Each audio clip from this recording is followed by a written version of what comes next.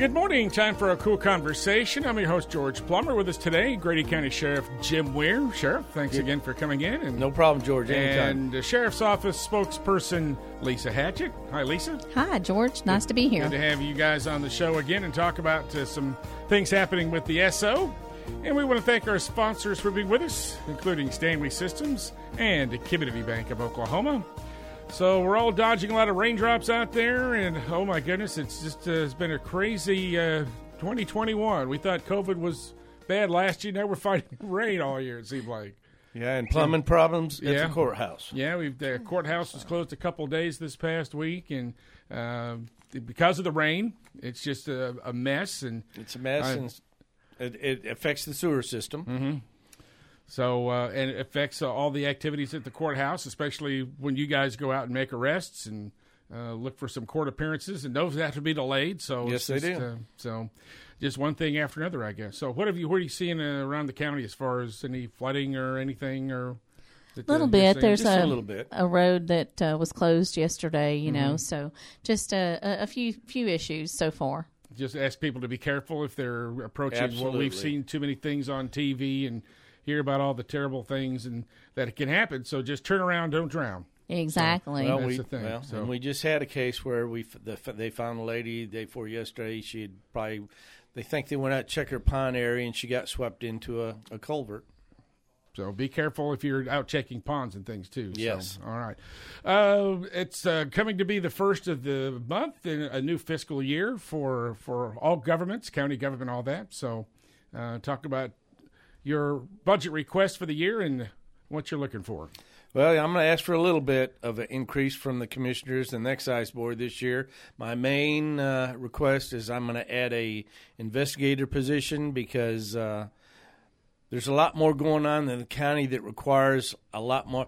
A lot of the deputies do their own investigations right now on the little things, but we're getting enough larger incidents that occur that requires a lot more intensive investigation.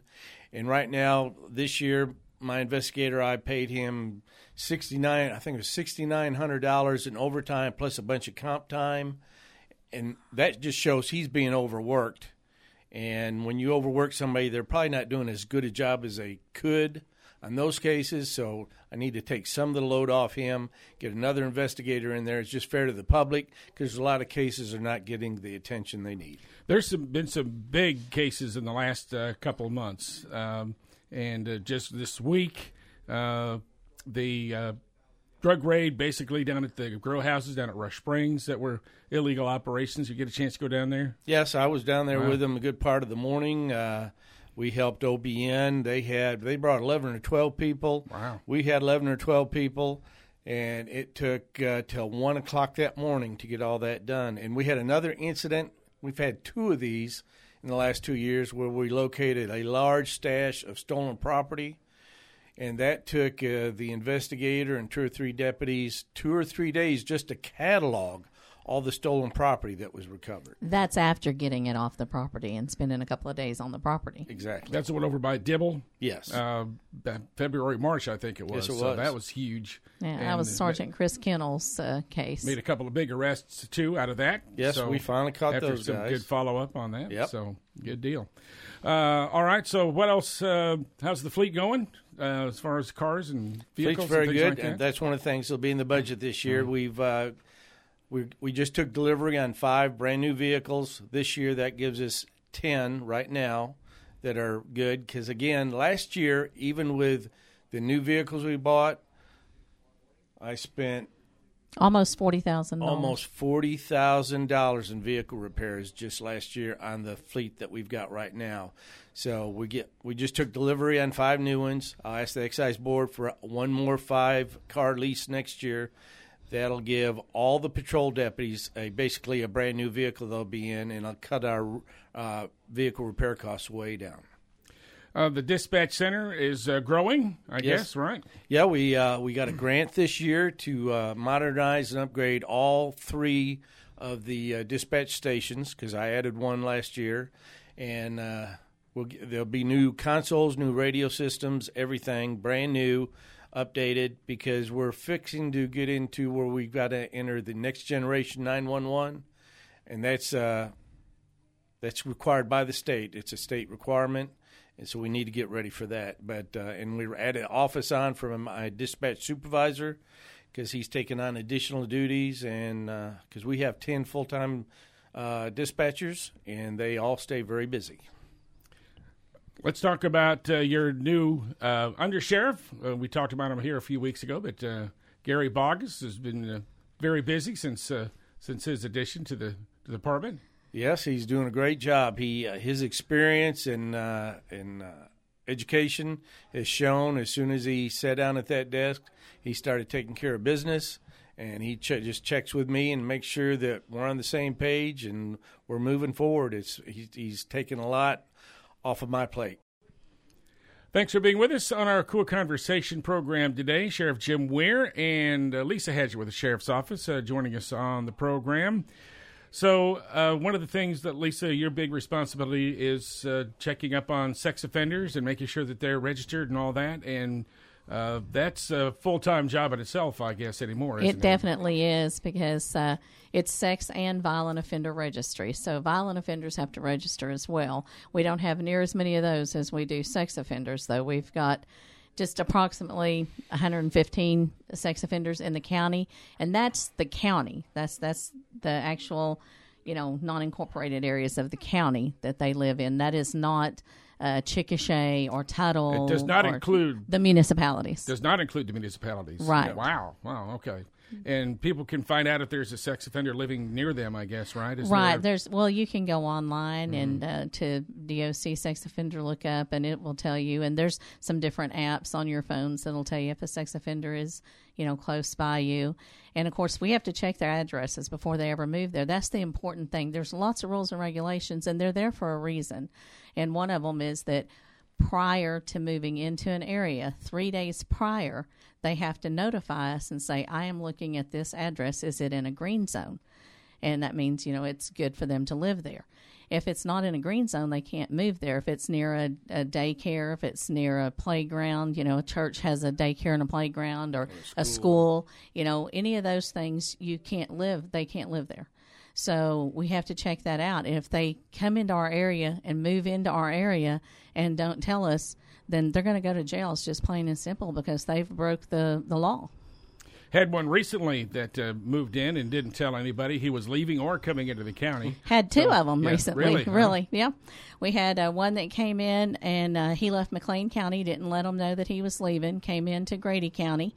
And we get a tip that he's living here.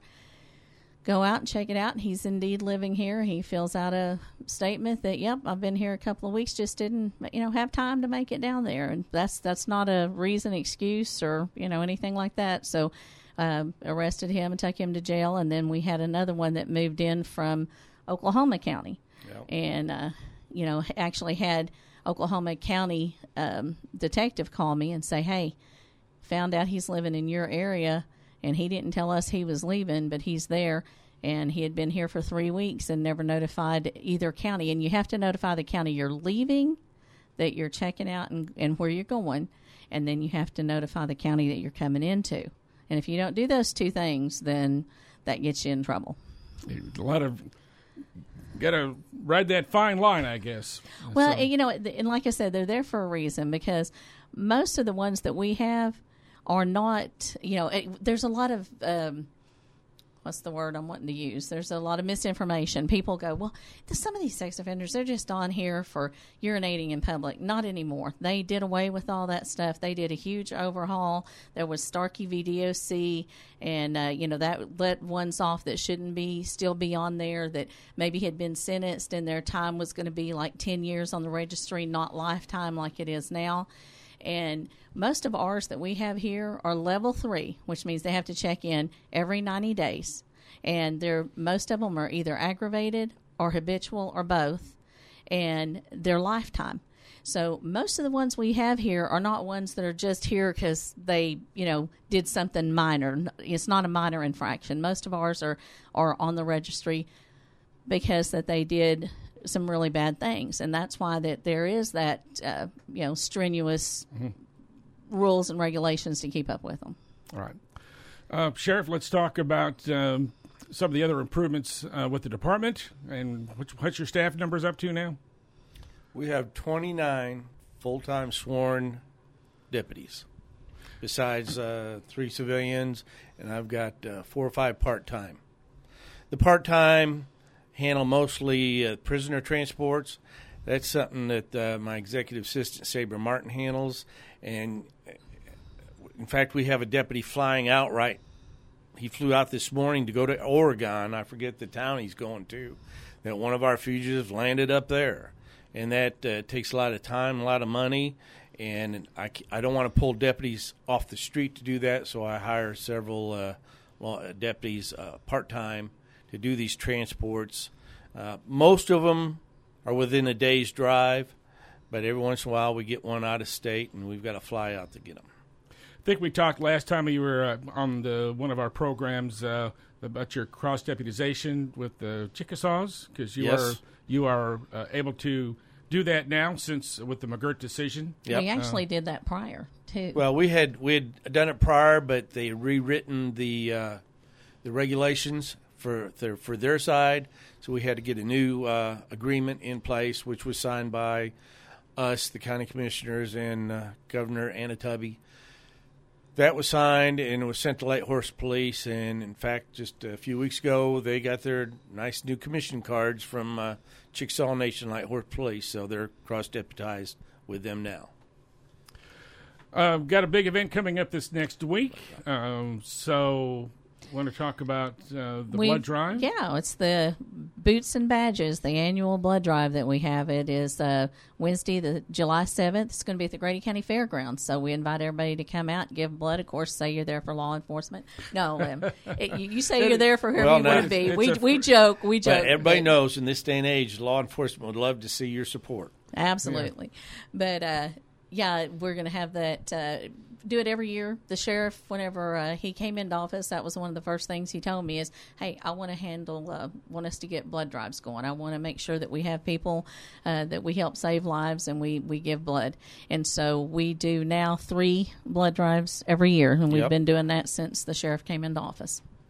And it's needed right now since the OBI issued a blood emergency a week and a half or so ago. In fact, it's funny. They called me because I'm on the list. Yeah. They called me yesterday and said and I had to interrupt her. I said, ma'am, I'm sponsoring blood drive next week, so I will be giving blood. And she thanked me. And yeah, I get that too because I'm the blood drive coordinator here at the station, and so they'll give me a call or an email or something. So they're just checking and double checking because. They need the blood. And we have to thank you, too, George, because you always come out and give blood at our blood drives and support us, and so we appreciate that. Well, I'm not eligible for your blood drive this time because... you just had one here. At the station, so, but we still thank you. You bet. If you've never given blood, do it once, and you'll do it again and again because it's not that bad of a process. And you are definitely going that will save somebody's life somewhere down the line. All right, Sheriff Jim Weir and Lisa Hatchett with us on our KOOL Konversation. Anything else you'd like to add to the show, Sheriff, or anything? Or? I just made a crack about supporting law enforcement. Yeah. We get very strong support from all the community in Grady County. I want to thank everybody. They very strongly support my office and law enforcement all over this county. All right. They do, and we appreciate them. All right. Hey, thanks for joining us on our KOOL Konversation program today. And a big thanks to our sponsors as well, Community Bank of Oklahoma and Stanley Systems.